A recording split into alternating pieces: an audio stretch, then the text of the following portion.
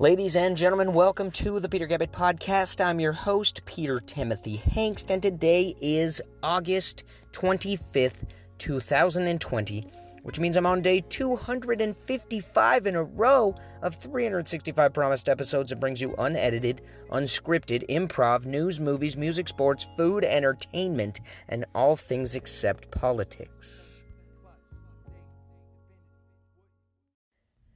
The Blazer game, folks. Oh my gosh. What an embarrassment. Now, I stopped watching the game when the Blazers were down 15-0 to start the game. I was done. That was it. I couldn't do it anymore. I was like, 15-0? I don't want to see how much worse this gets. Well, it got worse. At one point, they were down by 30. And at the beginning of the game, before I saw any of this, before I even witnessed the 15-0 start by the Lakers, I predicted a Blazers loss of 20 points. I promise you. I said it out loud like 100 times. I said it to my wife, I bet you anything the Blazers will lose today by 20. And they lost by exactly 20. I should have put like $1 million down on my exact prediction. Of course, most people probably guessed that they would lose by 20 as well, so maybe I wouldn't have made that much money. But yes, it was 135-115. The Blazers played like absolute shit, and what do you know? Lillard left the game with an injury to his leg. So now he's got a dislocated finger, an injured leg, a team that sucks. I mean, just sucks playing behind him. And a Lakers team that seems to be unstoppable with LeBron James having a new fire lit inside him because of this civil unrest that continues across the country when known criminals commit crimes and then get shot by the police and somehow they become martyrs and everybody across the entire U.S. wants to protest for the death of them even though they were career criminals and they deserve what they got. The Blazers, I predict, will also not win Game 5 and will lose, and that will be it for them. And like I said before, I'm proud of them for winning one game, 100%. Can't believe they even did that. Can't believe they made it to the playoffs anyways.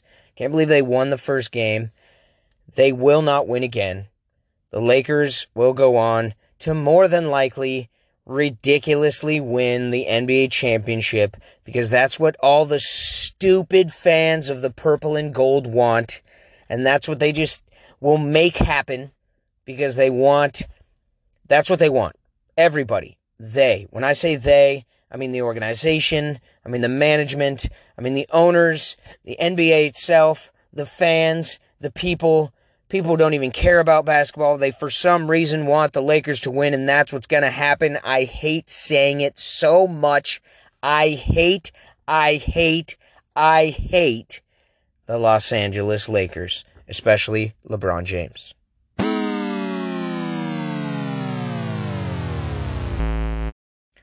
Well, folks, I predicted a 20-point loss for the Blazer game. Now I'm going to predict a 2-run win by the Padres against the Mariners tonight starting at 6:10 p.m. I believe the Padres will win 7-5. Quote me on it. I'm predicting it. If it happens, I'm going to have to assume I actually have the book from Back to the Future 2 that Biff got that tells him all the scores of the future games, even though the book ended in 2015, which means, of course, I wouldn't have any of the future scores. But either way, if I'm correct on this, I have Biff's ability to predict the future of major sports scores, and I need to start betting in Vegas 100%. I'm telling you, folks, I cannot believe I was spot on yesterday with the score. Now I'm saying 7-5, Padres over Mariners. Not that I'm happy about this, although at this point, at this stage in the game, it looks like the Mariners are not going anywhere. They are not going to make the playoffs. You can quote me on that. I promise you they will not make the playoffs this year, which means the win today is more important for the San Diego Padres. Now, as they are a close second in my favorite teams in the MLB, I'm going to have to go for the Padres this evening because, like I said, the win is more important to them. I need the Padres to go up and be 19-12. That will set them into a probable wild card position going forward, as there are only, 30 or less games left in the season. We know it's a shortened season. There's only going to be 60 total games. Usually there's over 100. So before you even get sick of baseball like we normally do, it'll already be over, and the postseason will begin, which means every single game counts. And I'm predicting 7-5 win by the Padres tonight. Watch the game. It starts at 6:10.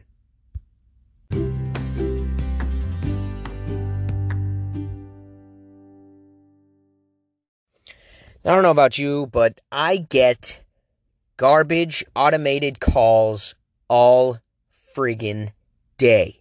And almost all of them have a 971 or 503 area code, which means they're from Portland, Oregon. Now, I used to live there, yes, for 25 years, in fact.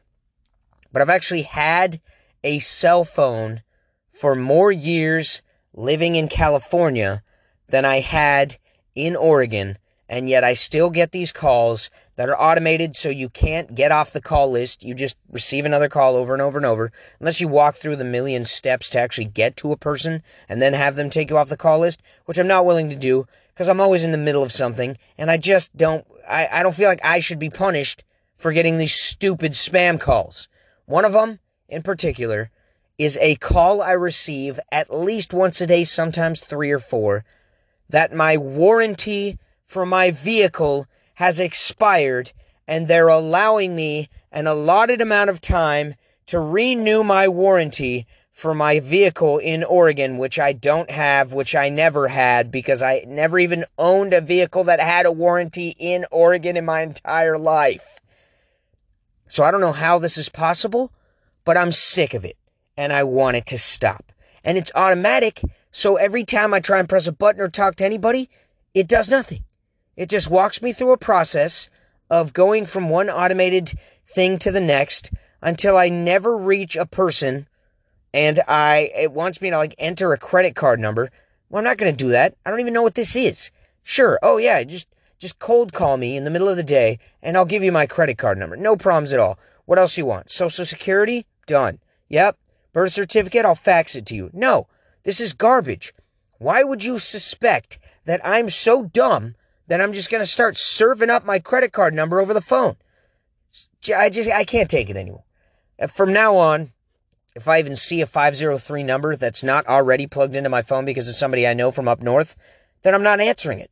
So if you decide to call me and you think I might not have your phone number already added into my contacts on my cell phone, I will not answer. So don't expect to ever hear from me, because I have to assume it's the same old thing, telling me about my warranty expiring or telling me I've won a free night stay at a Marriott hotel because I'm one of their favorite customers, even though I've never stayed at Marriott in my entire life.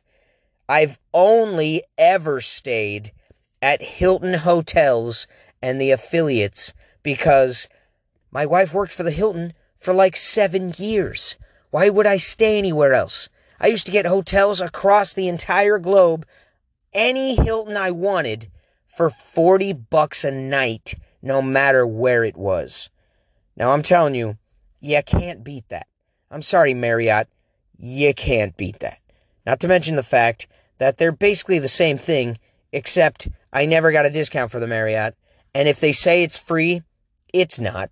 It comes with some sort of stipulation where I have to sit through a 3-hour seminar and learn about timeshares or some crap. I'm not down for that. Now, at this point, folks, I have lost all hope that I will be back at a farmer's market selling my delicious food through my business Barbecution anytime soon. I just feel like it's out the window.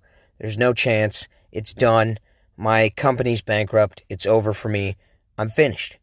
So I've been thinking about getting a job back in my old industry as a bartender. However, when discussing this idea with fellow bartenders that are currently working in the industry as we speak, they are telling me it is ridiculous. Instead of bartending now, since nobody can sit directly at a bar top in restaurants at all, in fact, you can't even sit inside. They have everyone sitting in tents outside or in some kind of covered area. You are not a bartender anymore.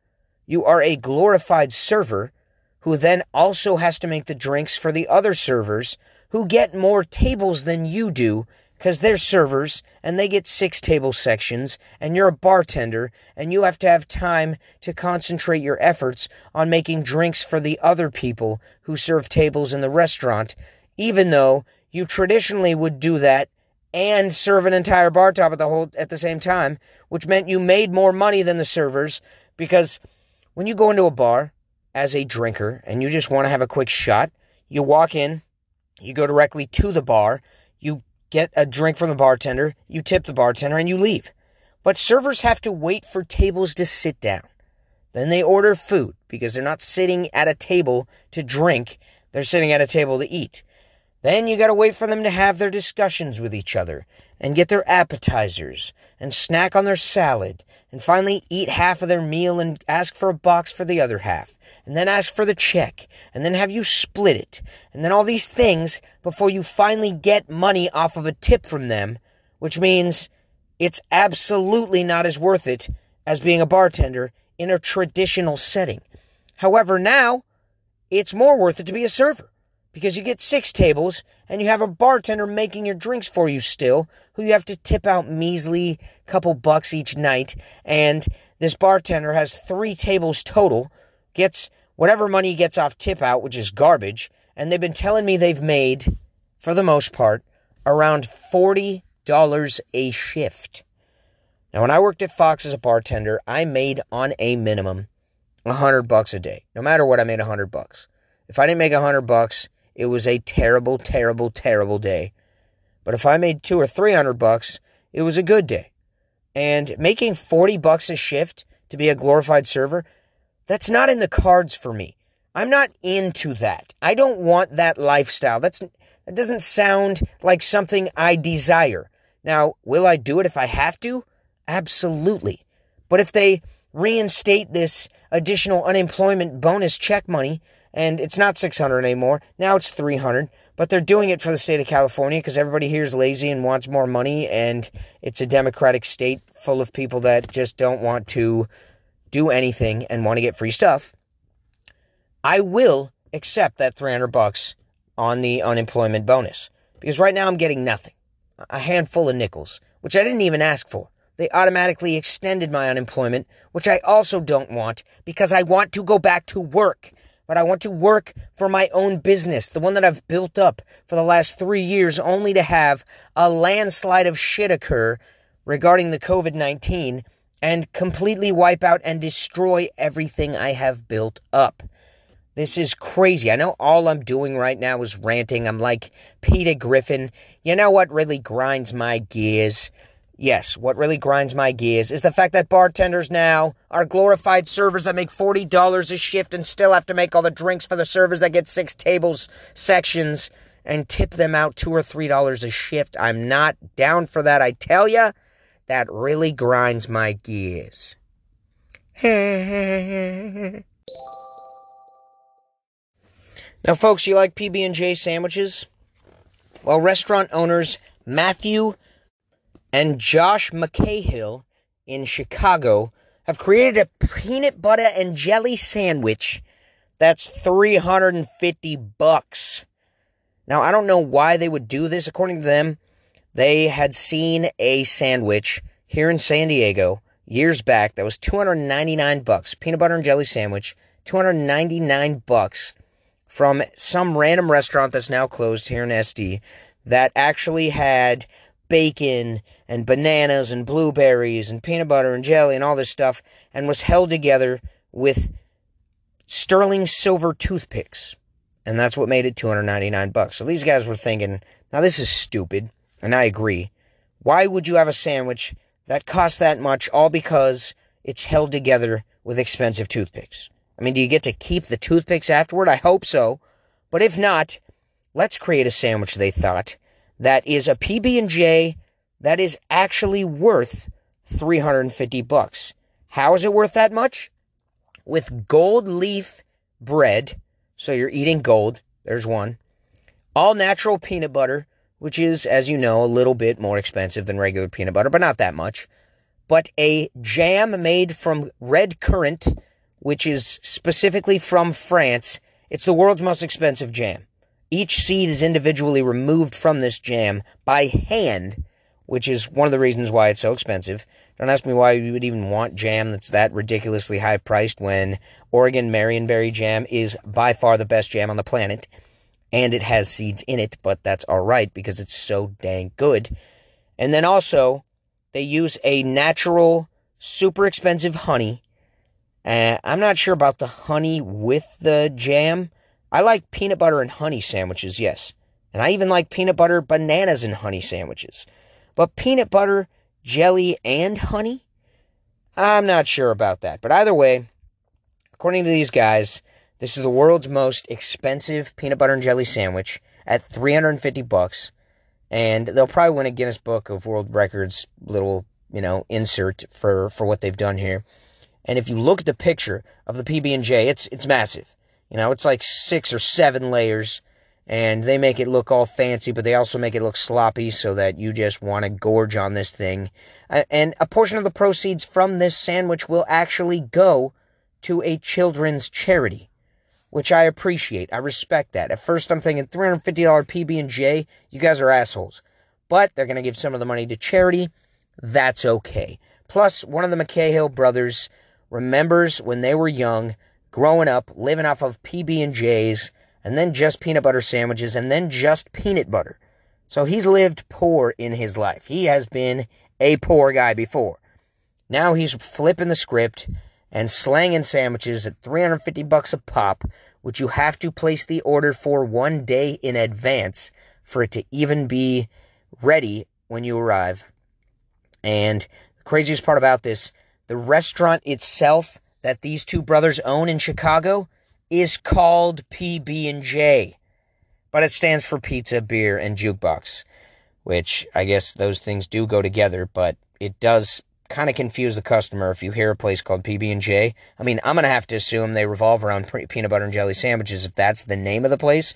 I'm going to have no idea it has something to do with beer or pizza or jukeboxes unless somebody describes it to me, which is why I don't think the name is great, but I still appreciate the $350 sandwich. If you're feeling frisky, folks, and you got some extra stimulus cash to blow, and you happen to be in the Chicago area, check out PB&J and get an expensive PB&J from M&J McCahill.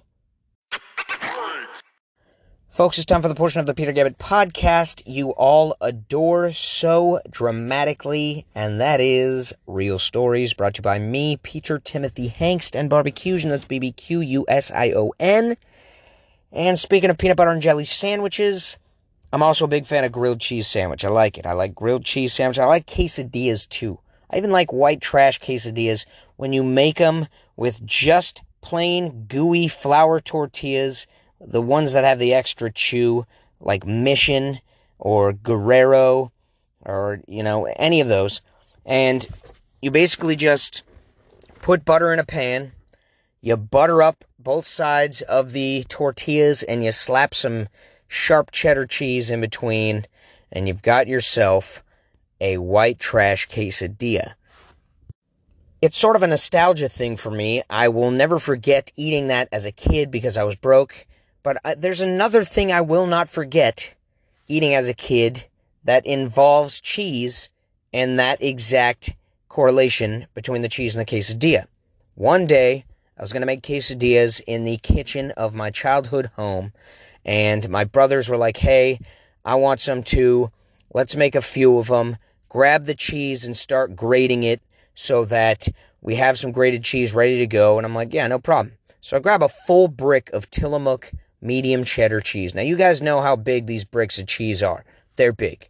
I grabbed the full brick of cheese, and I began grating cheese, and then my oldest brother, Paul, asks, wait, did you wash your hands before you started grating the cheese? And I'm thinking, I should just come up with a lie real quick because I don't know what he's going to do. But nah, I mean, what's he going to do? He's just going to make me wash my hands. So I was like, no, no, no. I didn't wash my hands. I'll go wash them now. And he's like, no, no, no, that's okay. Instead of that, you're going to stand here and eat that entire brick of cheese, no matter what, or I'll beat the shit out of you.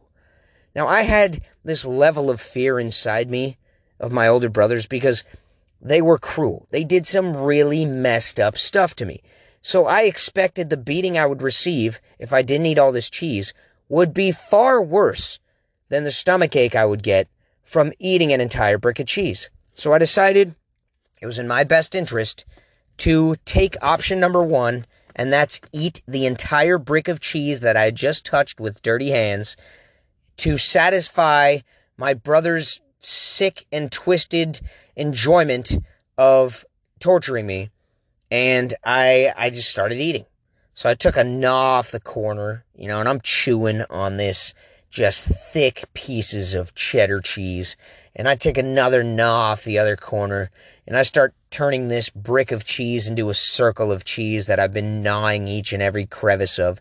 And I eat like a third of an entire brick of cheese before I start feeling the oils from the cheese inside me and just the sheer amount of lactose that I just ingested causing me a panic inside my stomach. And I start trying to give up or like setting the cheese down, and he's in my face. You better eat all that cheese or you're getting beat.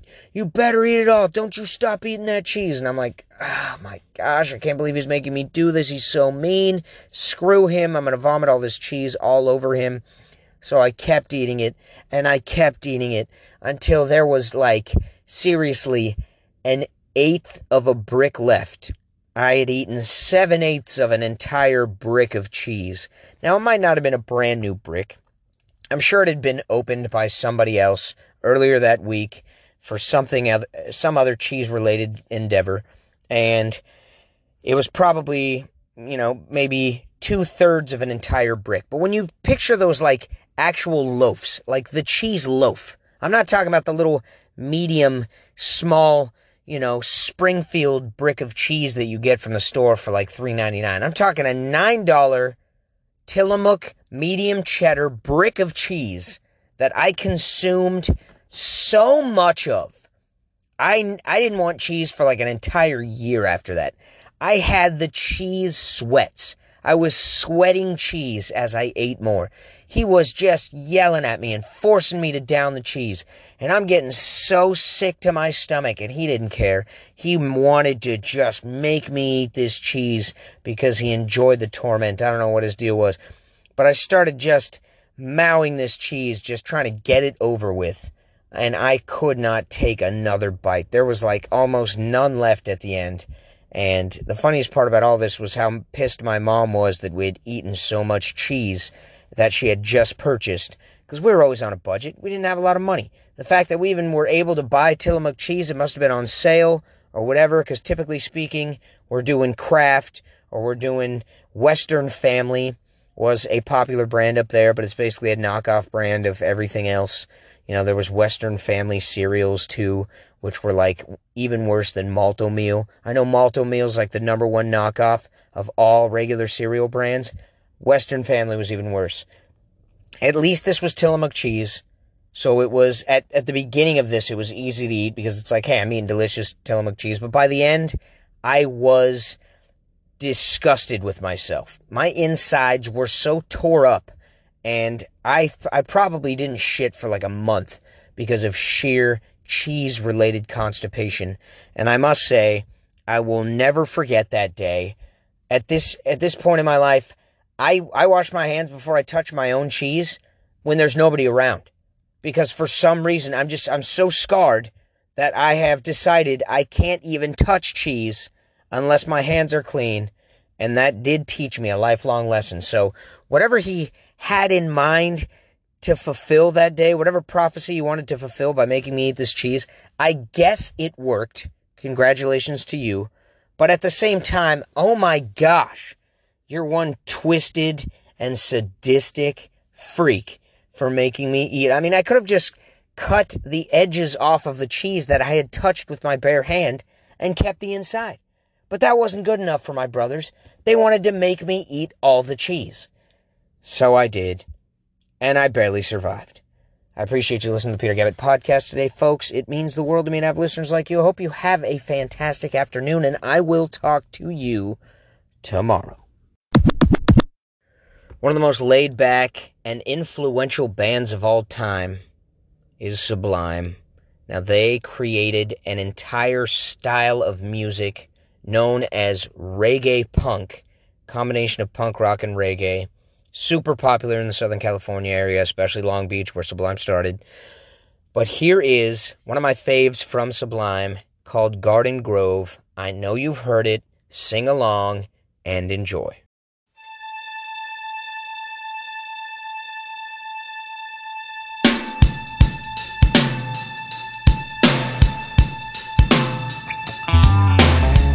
We took this trip to Garden Grove.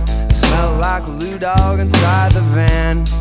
Oh yeah, this ain't no funky reggae party. $5 at the door. It gets so real sometimes. Who wrote my rhyme? I've got the microwave, got the VCR. I got the deuce in the trunk of my car.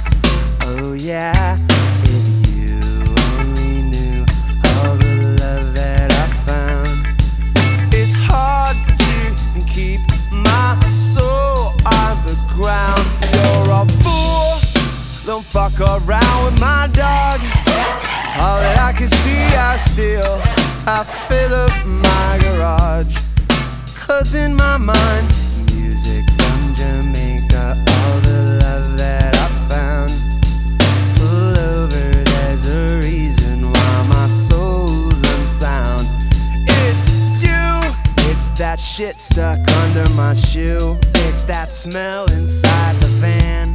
It's my bedsheet covered with sand. Sitting through a shitty band, getting dog shit on my hands. Getting hassled by the man, waking up to an alarm. Sticking needles in your arm, picking up trash on the freeway. Feeling depressed every day, leaving without making a sound. Picking my dog up by the pound, living in a tweaker pad. Getting yelled at by my dad, saying I'm happy when I'm not. Finding roaches in the pot. Oh,